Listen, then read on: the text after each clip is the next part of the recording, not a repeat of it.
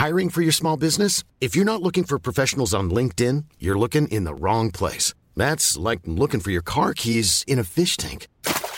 LinkedIn helps you hire professionals you can't find anywhere else, even those who aren't actively searching for a new job but might be open to the perfect role. In a given month, over 70% of LinkedIn users don't even visit other leading job sites. So start looking in the right place. With LinkedIn, you can hire professionals like a professional. Post your free job on linkedin.com/people today. You're listening to Text Message, the UK-focused technology podcast with me. Hello, Nate Langson. And additionally me, Ian Morris.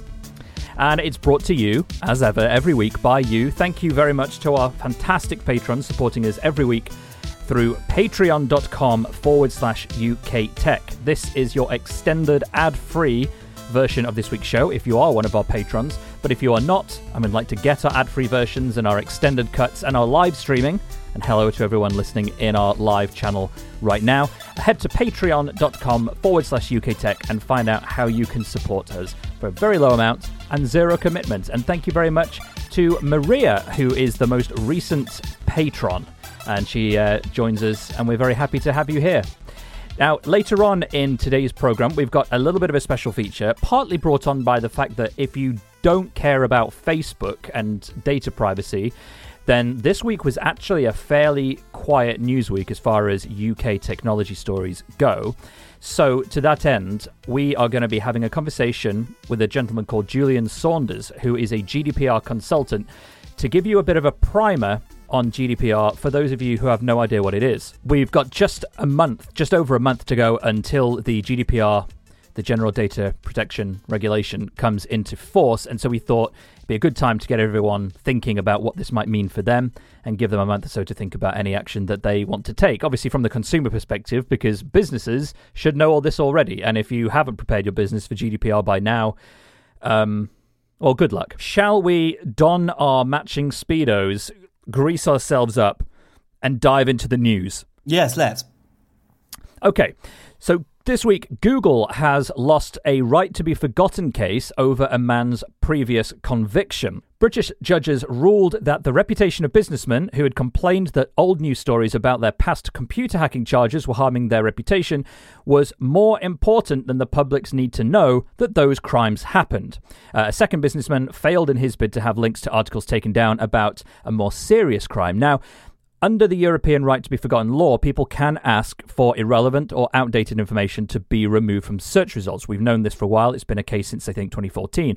But this UK decision, we think, may be the first time a major court has effectively ruled that criminal conduct is eligible for erasure. So it was meant to be irrelevant information, and I thought that convictions and things were sort of a part of that, but this is the first time we've had this tested in a court of law. But it also follows a ruling last month in France where a former chief financial officer said his job prospects were being hampered by stories about a fine for some insider trading violation still being visible on Google, and that was also ruled in favour of the claimant in France. Now, Google obviously has objected to all this. I mean, Google didn't want the right to be forgotten policy being put in place in the first place because it hampers its ability to say it's completely neutral. But it has to obey with local laws in the places it's operating. And it said of this case, the EU policy wasn't intended as a, quote, right to rewrite history or tailor your past. This is according to Google's lawyer and written up by Engadget. The lawyer also said, you may have rehabilitated, but that doesn't mean you can pretend your conviction doesn't exist. Yeah, that's right. I mean, it's in the public interest, isn't it? In the very most real sense of the word, that people are able to check the past conduct of people who may do business with in the future. Yeah, precisely. The case highlights challenges, obviously, that Google has had in obeying these kind of requests. And part of the problem is that some people have complained that the requests can sometimes be a bit frivolous. And I mean, it gets hundreds of thousands of these requests, or has had hundreds of thousands of these requests since it had to start receiving them. And I think so. I couldn't find an exact up-to-date figure, but I think it's around half, if not slightly just over half, are rejected. And Google has to review each of these requests and make a judgment call on the eligibility, because the wording in the actual law is a little bit vague. So there's wiggle room there on the part of people trying to get this stuff actioned, and so the people complaining about a verdict can take that complaint to the Information Commissioner's Office, the ICO, to ask for a review of that verdict. So it doubles the amount of time that Google's having to spend on each individual case. So it's a massive pain in the ass. And this ruling, now applying to seemingly, from what the judge said, are minor white-collar crimes, presumably this opens the door, certainly seems to set a precedent for other people who want to get this kind of stuff erased from Google as well. But Ian, you seem to agree with Google on this. I do, because, I think the right to be forgotten thing is a bit of an odd one. I'm amazed that it managed to become a law. I don't know. I can see it being useful for some people and right that you could be removed. Say, for example, there was a lot of reporting about an alleged, crime that you committed, but it turned out later when you were tried that in fact you didn't do it and you were not guilty. Precisely, and that is exactly why this law does exist. Yes, according to the people who created it. Yeah, and that feels to me like this is an abuse of that, because this person was convicted of a crime or whatever, or whatever. Maybe not convicted of a crime, but they, he was. Yeah. Okay. Fine. So, yeah. So then, therefore, I think that's a matter of public record. I don't see why anyone should have the right to have that expunged. I just feel like it's just not reasonable. You can't just rewrite history. Like as they said, I do completely agree with that. You don't get to tailor your history just because you feel like it's doesn't do your current job any favours.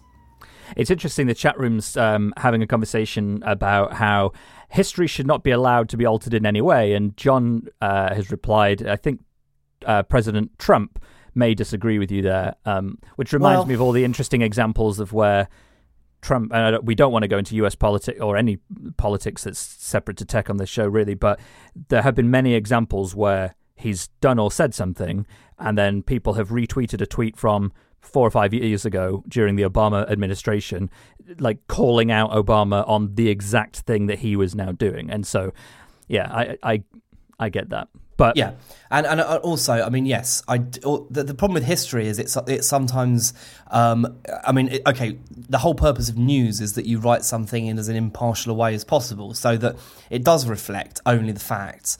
But the reality is that most, even news writing, can occasionally have an element of bias of the publication or the writer or whatever, and therefore it can be quite difficult to actually ascertain the truth in the internet age. I know that sounds sort of counterintuitive, really, but if we have history books which are written and generally everyone agrees that that's what happened, then that's about as good as a historical record as we can hope to have. But the internet allows anyone to write any story with any amount of bias and to skew the facts, if you like, to suit their narrative. So it becomes quite difficult, doesn't it? And having said that, I think information should be uncensored, and I think people care enough they can look around and try and find the truth of what happened. But removing something like this doesn't feel right to me. I remember an example where a friend of mine who had a very, very unusual name. It was a name that it sounded fairly less unusual, but the spelling made it very unusual. And she, when she was about 19, wrote into a women's weekly sort of magazine that had asked for somebody to keep a record of what it was like to try a different sexual practice every night with a boyfriend. Right. And she took part in this, and it wasn't meant to be daft. It was meant to be serious, lighthearted, but useful. And yeah. she did, and she got it published. And it had her name and everything. But then a few years later, she became a writer for a similar sort of magazine, and found that as the interest in her and her writing had increased, the very top result in Google was the online version of her story from a few years earlier, talking about the week that she practiced new and untried sexual acts with her then boyfriend, who, as far as I'm aware, she wasn't still with. And so that's an example of something that wouldn't fall under the right to be forgotten, but at the same time, you kind of probably wish it did. Yeah, I can understand that, but I can understand that as a problem, and that's unpleasant. But also, I don't know if I'd want anything just to be prohibited. It doesn't seem fair when no one broke the law. If you see what I mean, like she was commissioned to do something, she did it. It was a part of her life. I don't know. Maybe Google should. I don't know. It's impossible. I mean, as much as I criticise Google, managing a search engine is actually going to be quite tough, and it's going to get tougher. But I wonder if they could do something to not remove it from the listings, but to move it down the rankings, if you see what I mean. Like if she said, I don't mind that people can find this, but is that really representative of my most recent work? Well, no, it isn't. And if people are trying to find me, the other thing is, of course, I suppose she could battle it by doing more of her own SEO and getting a page up that, you know, is the most relevant and that Google sees as the most relevant. And trying to beat it that way. But I don't know. I think the thing to remember is that, you know, if you're going to write things and have them published, they will be there forever. We were just talking about some old stuff that I wrote, weren't we? On WhatsApp before we came on. So, you know, as much as I don't mind those articles, you know, there's nothing wrong with them. If there was something I'd written there, and I have written things at CNET that I don't necessarily agree with now, but I did at the time, you know. Say, for example, when the first Apple TV came out, I was pretty critical about that. And, you know, if Apple went back and looked at that now, they'd be like, oh, well, this is kind of mean. But I'd be like, well, yeah, but that doesn't really reflect my current opinion, and things change, don't they? But yeah, plus I think the reason for writing a lot of the stuff that you and I wrote when we were at CNET was fueled by hitting certain quotas at certain times of year. The desire to fulfill traffic targets and keep the advertising people in the manner to which they become accustomed. Now, that's just a reality of publishing. Sorry. Richard in the chat was asking about how this affects Wikipedia, and can you request to be forgotten on Wikipedia?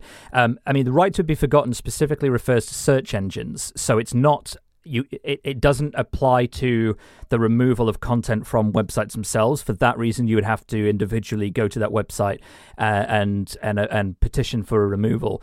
This just affects the directories, the search directories that point people towards those articles. So it's kind of like you can't get rid of the giant eyesore of a house in your local area, but you can get rid of all the signs that point people towards it. And for Wikipedia, at the end of the day, you can also change it yourself. And in fact, to be honest, I'm kind of hoping somebody will at some point go and fix my Wikipedia page, because apart from being massively out of date, whoever's written it has spelt my name wrong in several places through it. I'm called Landon. It says Landon ended up accepting a position at Bloomberg instead. Which also isn't technically... You can change that, can't you? I mean, it's... I can, but you're not meant to do your own... Well, you're not, but I mean, if there's factual errors that you know the answer to, then why the blazes isn't that the best source of information? I don't know. Well, maybe a listener who knows better can go and fix this. Well, there you go. That's Nate asking for someone to go and sort out his Wikipedia entry. I suppose. I don't think... Yeah, it doesn't mention text message. It doesn't... Well, and strictly speaking, it says... You can't expect them to do that. Yeah. No, I know. It's just weird. It's like the name is correct at the top of the page in massive letters, and yet somehow someone's spelt it Landon in the lead. Anyway, I'd be very grateful if anyone wants to go and fix that, because I think it's frowned upon to do it yourself. But more broadly, anyone who has views on the right to be forgotten, do let us know what they are. Have you had your right to be forgotten exercised or not? We're very interested here. That's hello@techpodcast.uk. Well, we're a bit heavy with our stories this week, and don't worry, because Ian and I have come up with a great plan to lighten the balance in the second half of the show today, and you'll be very amused by what that is, I believe. But in the meantime, do want to mention this story about how online political advertising will now have to state who paid for them. This is in a crackdown following the various allegations of election interference over the last 2 or 3 years. So online political adverts will be legally required to state who paid for them. This is a part of a government crackdown, and this was first reported by The Telegraph this week. A change to the electoral law will require the details of publishers and promoters of election literature, these are called imprints, which I didn't actually know that's what they were called, to be published on online election adverts as they are on hard copy leaflets. It always says, this was paid for by such and such. Online, apparently that isn't the case, at least not in the UK and not up until now. The changes will be subject to a consultation, fair enough, and I have an idea for something that should maybe be part of that consultation, and it will then become, quote, an electoral offence to engage in electronic campaigning without an imprint or with a fraudulent imprint. This is according to officials in government. Anyone found not to have declared their links to political adverts will be hit by an unlimited fine under the plans. Now, here's the key bit, and this is the bit that I think needs to be entered into this consultation. This doesn't apply to commentary by experts or on social media. Now, the article in the Telegraph story directly references the alleged Russian election interference. That was almost entirely alleged to have been conducted via social media. Yeah. And in the form, in large parts, in the form of advertising. And obviously, with the ongoing stuff around Cambridge Analytica and user profiling and ad targeting based on data that have been improperly acquired, it seems to me to be a striking omission to not include social media. What are your thoughts, Ian? Yeah, absolutely. I mean, I as I said, the Facebook did that investigation, didn't they, into exactly how much Russian interference had been detectable through the Brexit vote. Oh yes, and they said, well, only 2 adverts ran or something like that, which is obviously not the truth at all. It's not. It's part of the truth, but it ignores the possibility that various political companies were used. For example, Cambridge Analytica may or may not have been one, and there may be others. And I think that, what people would be sort of better served by, and this would work from this perspective, and I know that Facebook is investigating doing something very similar to this, is to say this advert has been paid for by X. And I believe we talked about Facebook changing the rules, didn't we? That they're going to be requiring that all political adverts say on them this was paid for by X, and so they're doing that separately anyway. And it should be noted, John in the chat room has just said, can't believe it, perhaps they're hoping after the Facebook scandal, they're hoping that the onus will be on the social networks to solve this problem, which I think is what you're saying as well. Like, this will be in their hands. It will be, and I can see that there's some value in that. I think the problem, really the issue here is that we did not perhaps realise quite what was going on and how it was working. And as we spoke about before, I'm aware of the fact that it wasn't so much adverts specifically saying vote yes to Brexit or vote for Trump or anything else. It was a sentiment that was used to play on the fears that people have, which are perfectly reasonable fears. If you hear enough times that the EU doesn't like curved bananas and that we're all going to have to buy bananas and they're going to cost more because they've got to be curvy, also, I don't know, whatever. You hear those stories, and over time that accumulates in your brain, and it might change your outlook. I remember having read those stories for so long, but when it came to vote in the EU referendum, I did have to sort of re-look at everything. So what I'm concerned about more than anything else is that there are companies that are using Facebook and Twitter and other media and adverts in general, and they are subtly manipulating people's opinions over the course of a period of time, and we don't know. But putting on each advert, this advert was paid for by X and it was run by this company, might help. Because if we keep seeing this is a Cambridge Analytica advert or whatever, then we may sort of think, there's something going on here. I'm seeing a pattern or whatever. It might help people, is what I'm saying, in a very long-winded way. You know, the banana issue was never really a massive actual issue. No, indeed, and there's actually a whole page on the EU's website that debunks almost all of the myths related to the EU. And again, you know, look, I feel somewhat ashamed in a way because I bought a lot of that like anyone did. You know, you read these headlines about, you know, EU to ban X, Y, and Z because Y or whatever. You know, the Dyson vacuum cleaner thing is a good enough example. Like, you know, the rules are sensible, but you know, you hear enough times that we're going to have all of our vacuum cleaners are going to be banned. We have to give our vacuum cleaners back, and somehow people sort of buy it, and they think, well, why is my life being interfered with? But of course, the reality of it is it's not true. What we're going for is trying to save the goddamn planet, and you know, and we're only going to do that if we legislate, because frankly, business isn't going to bother, as we've seen. So anyway. If you would like to bother sending us an email so that we can see what you think, do, of course, let us know. You can do so by emailing hello@techpodcast, or as so many of these stories and explosions of opinion tend to happen and reverberate around the social media echo chamber, why not tweet us your thoughts on @TextMessagePod?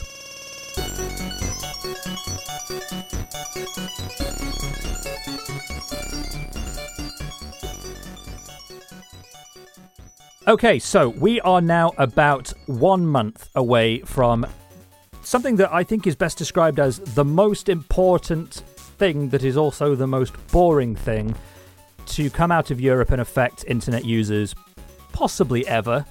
It's called the General Data Protection Regulation. You probably have heard about it. It's quite possible you don't know much about it because it's so impenetrably dull. So we thought with a month to go, we'd go back to basics and give everybody a really digestible, very easy to understand primer about what GDPR is, how it will affect you as a person, not as a business, and what does it do for you? Because these are questions that some people don't seem to actually know. So to do this, I met up with a gentleman called Julian Saunders. He is the CEO and founder of personal data governance company Port.im. He seems to know everything about GDPR, as far as I can tell. Didn't bring any notes into our meeting. And I started by asking him why governments have decided GDPR is needed in the first place. It's a fundamental trust issue around data channels and the way that we live our lives in the future.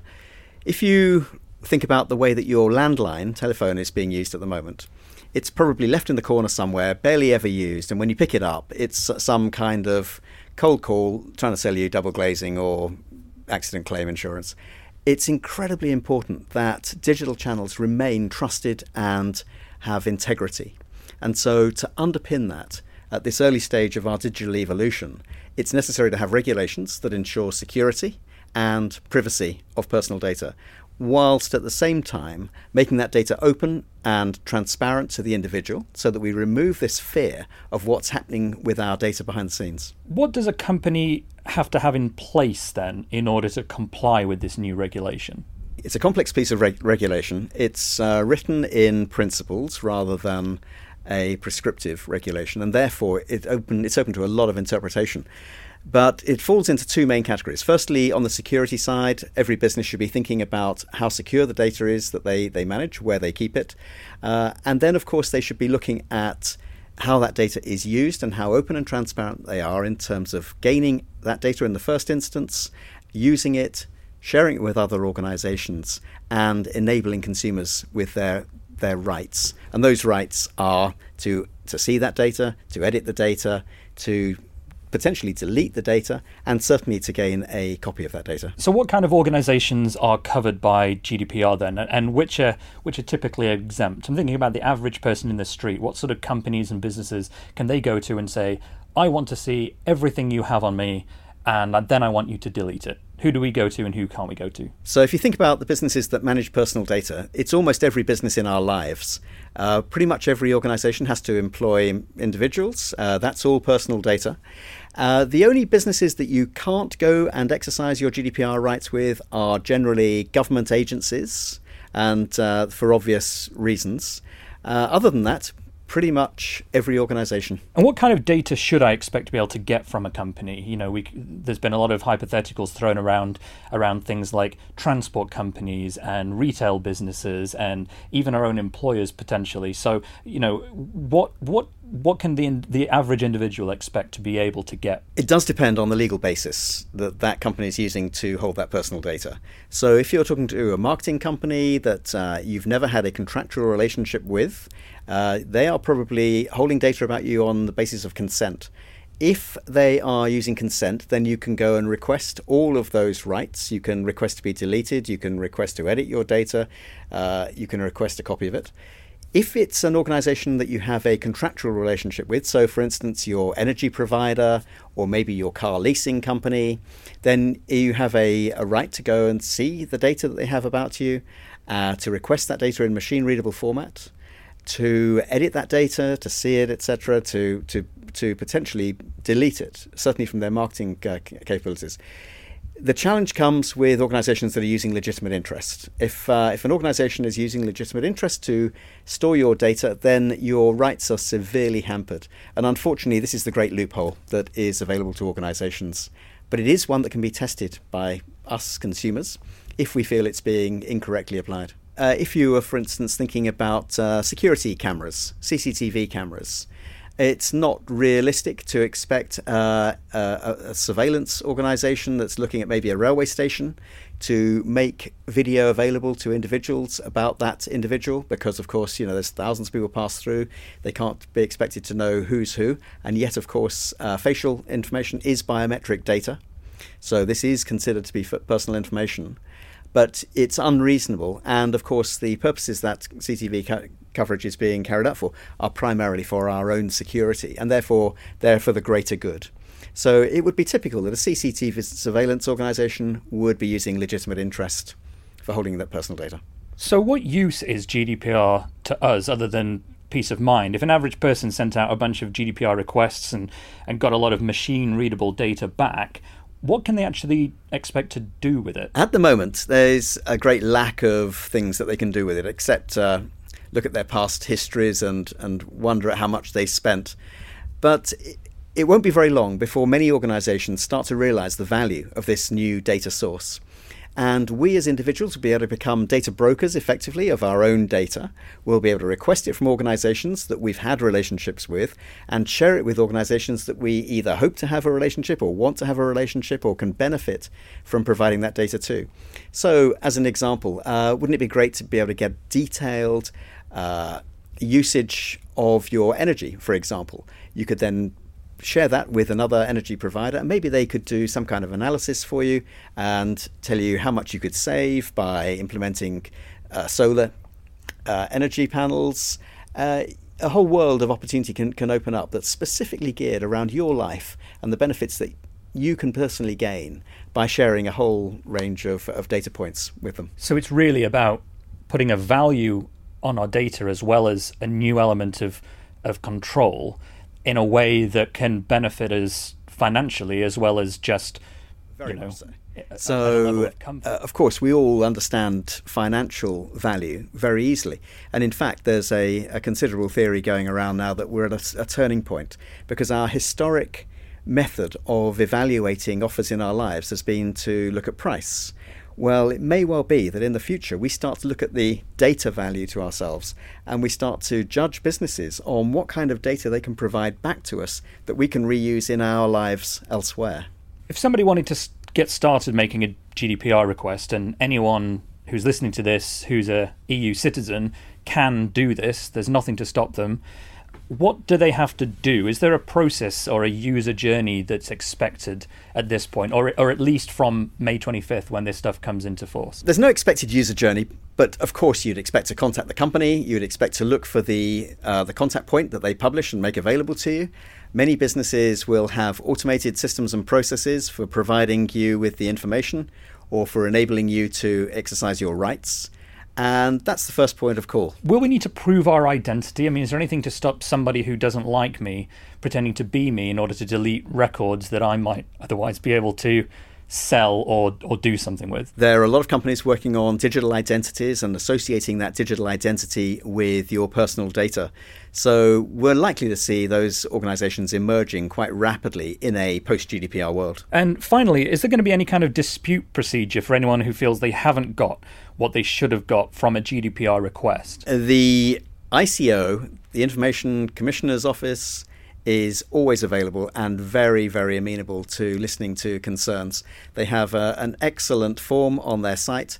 You can make a complaint about any aspect of personal data mismanagement, and you will generally get a very positive and quick response from them. Julian, this has been incredibly interesting. If anybody is looking to follow up or find out more about what you do at Port and obviously about GDPR more broadly, how do they find out more about you? Where do they get in touch with you? Just get on to port.im and you'll be able to see most of what we do with our service there. Or feel free to make contact with us via Twitter at PortSays. Okay, well, it's been a heavy show so far. It's been heavy as a bus, you might say. We've talked about politics, we've talked about GDPR, we've talked about political advertising. I think it's time to inject a little bit of helium into this show, a bit of light air. And I'm not sure where I'm going with that. However, the reason we thought we'd do this right now is because Ian was late earlier. Because he was stuck on a bus. I won't read the exact text of the messages he was sending me as to his feelings about it, but those of you who are aware of Ian's enjoyment of cursing and being angry in general, you can sort of hazard a guess as to some of the language used. So we thought, buses are terrible. We don't like buses. The service might be fine, but buses as an entity have lacked the kind of technological forward stepping that we have come to expect from our industry at large. So we thought it might be a bit of fun to lighten the mood and bash around some ideas of how we could make buses better. I'm calling this section, How Could Buses Not Be As Crap As Buses Are Today? And we'll take some suggestions from the chat room as we're going through this as well. So I'm going to go through a few ideas that I had just to kickstart things. My wife in the chat room has just suggested a single word, lasers. Yeah, John agrees. Lasers make everything better, to be honest. Yeah, so here's some of mine. So number one, bus-to-bus chat service. In your seat, you can have a little console that allows you to chat with other buses nearby in your vicinity. The bus knows where it is because you'll have GPS, at least here in London. So you can chat with another bus user nearby and you know, see if you agree on the thing that's happening to your left, or perhaps so far this is just making buses worse, because I already don't want to communicate with the people on the bus I'm on, let alone the people on other buses. Okay, well, Ian won't vote for this feature.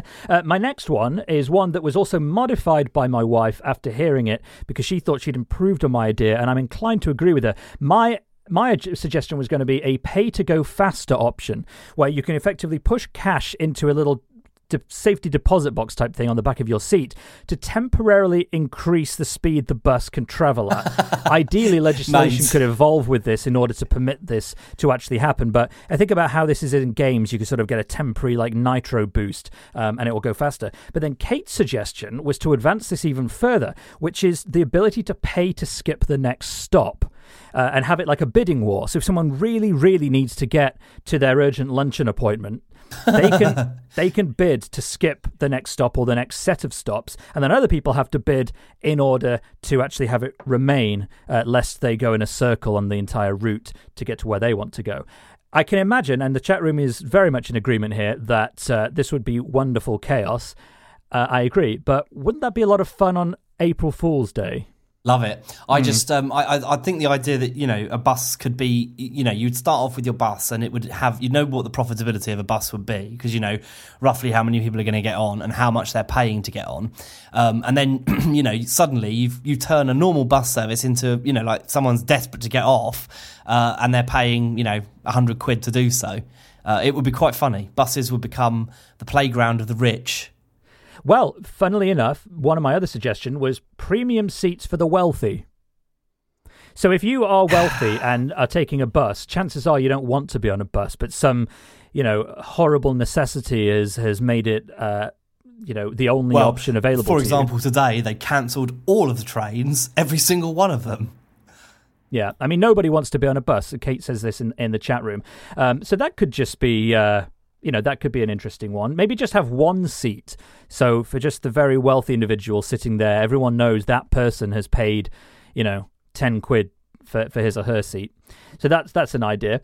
I don't like any of my other ideas in retrospect. I think I was rushing with them. I've got retractable roof. Don't know what I meant really by that. Interactive map like they have on planes. That's actually not a bad idea. But it's not going to make getting on a bus suddenly enjoyable, is it?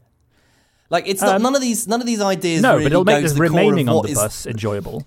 I got excited when you were talking about like paying to skip the next stop or making it go faster, because I was on this rail replacement bus. Now the problem with that is that they're obviously trying to hit the same timetable as a train would. So what you get is they know that the traffic is not too bad, so they have to sort of drive along slowly, because they know that if they go too quickly, then they'll arrive too quickly and blah blah blah, and they throw the whole schedule out. So from that perspective, I'd have been like, I'll give you 10 quid if you go at the speed limit, kind of thing, and that would have been pretty good. But also, of course, with a rail replacement bus, you can't get off unless it's a scheduled stop.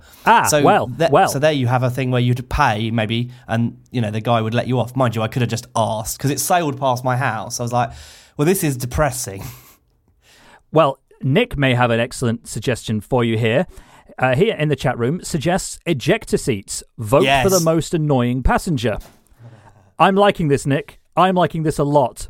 I think this is the best comment I've ever had. This has been a lot of fun. I've enjoyed this greatly. Email us your ideas for how to make buses into aeroplanes. Yes, exactly. If you have a way to improve your local bus service, we'd love to hear about it. You can send that to hello@techpodcast.uk. Maybe we'll come up with a prize for the most entertaining suggestion for buses. And maybe you can vote for this feature to make a return on a future episode. What else is bad that we can come up with ways as a team, as a group, as a single unit to make better? hello@techpodcast.uk. Send in those thoughts. Let's check in now with Mr. Tom Merritt over at Daily Tech News Show. Tom, you magnificent beast. What's been going on elsewhere in the world this week in global tech? This week on Daily Tech News Show, we followed the trials and travails of Mark Zuckerberg's trip to Washington. Our great hope is for clearer terms of service and opt-in privacy controls. We might get one of those. We also talked about how Sweden is almost cashless and whether even that country will go all the way to eliminating cash. Discussed the rights developers have to another company's continued API support. Talked about the increase in mining of old batteries for metal, and speculated on how the Greylock iPhone cracking box used by police forces might actually work. All that and much more at dailytechnewsshow.com. Thank you very much, Mr. Merritt. Ian, we are complete here. The final piece of the jigsaw has been put in place. Excellent. No pieces have been lost. It's a beautiful picture of your face, which leaves me feeling very excited and rewarded. Good, I'm glad. That seems nice. Thank you to everyone who's joined us this week in the live session, the live recording. I'd noticed we do have a new face in our chat room this week, individual called Just a Frenchie. Oh, Just a Frenchie. I see. That's very good. If you hear this before I finish the sentence, let us know what you thought to your first live show experience, because it'd be great to get more of you joining in with our live show and listening to our extended ad-free versions every week, which you can get by supporting us directly at PayPal. Oops, not at PayPal. That was a bit of a slip. Patreon.com/UK Tech. He says it's Jacob from the US. Really enjoyed listening. Well, that's been fantastic. So very, very pleased to have you here. And hopefully we'll get another person to join us by this time next week. But no matter how you're supporting us, whether it's through Patreon or whether it's through leaving us reviews and telling your friends about us or your co-workers, that is just as valuable, because every single word of mouth instance helps us maybe spread like a virus or a bacteria. So hopefully we'll see more of you next week.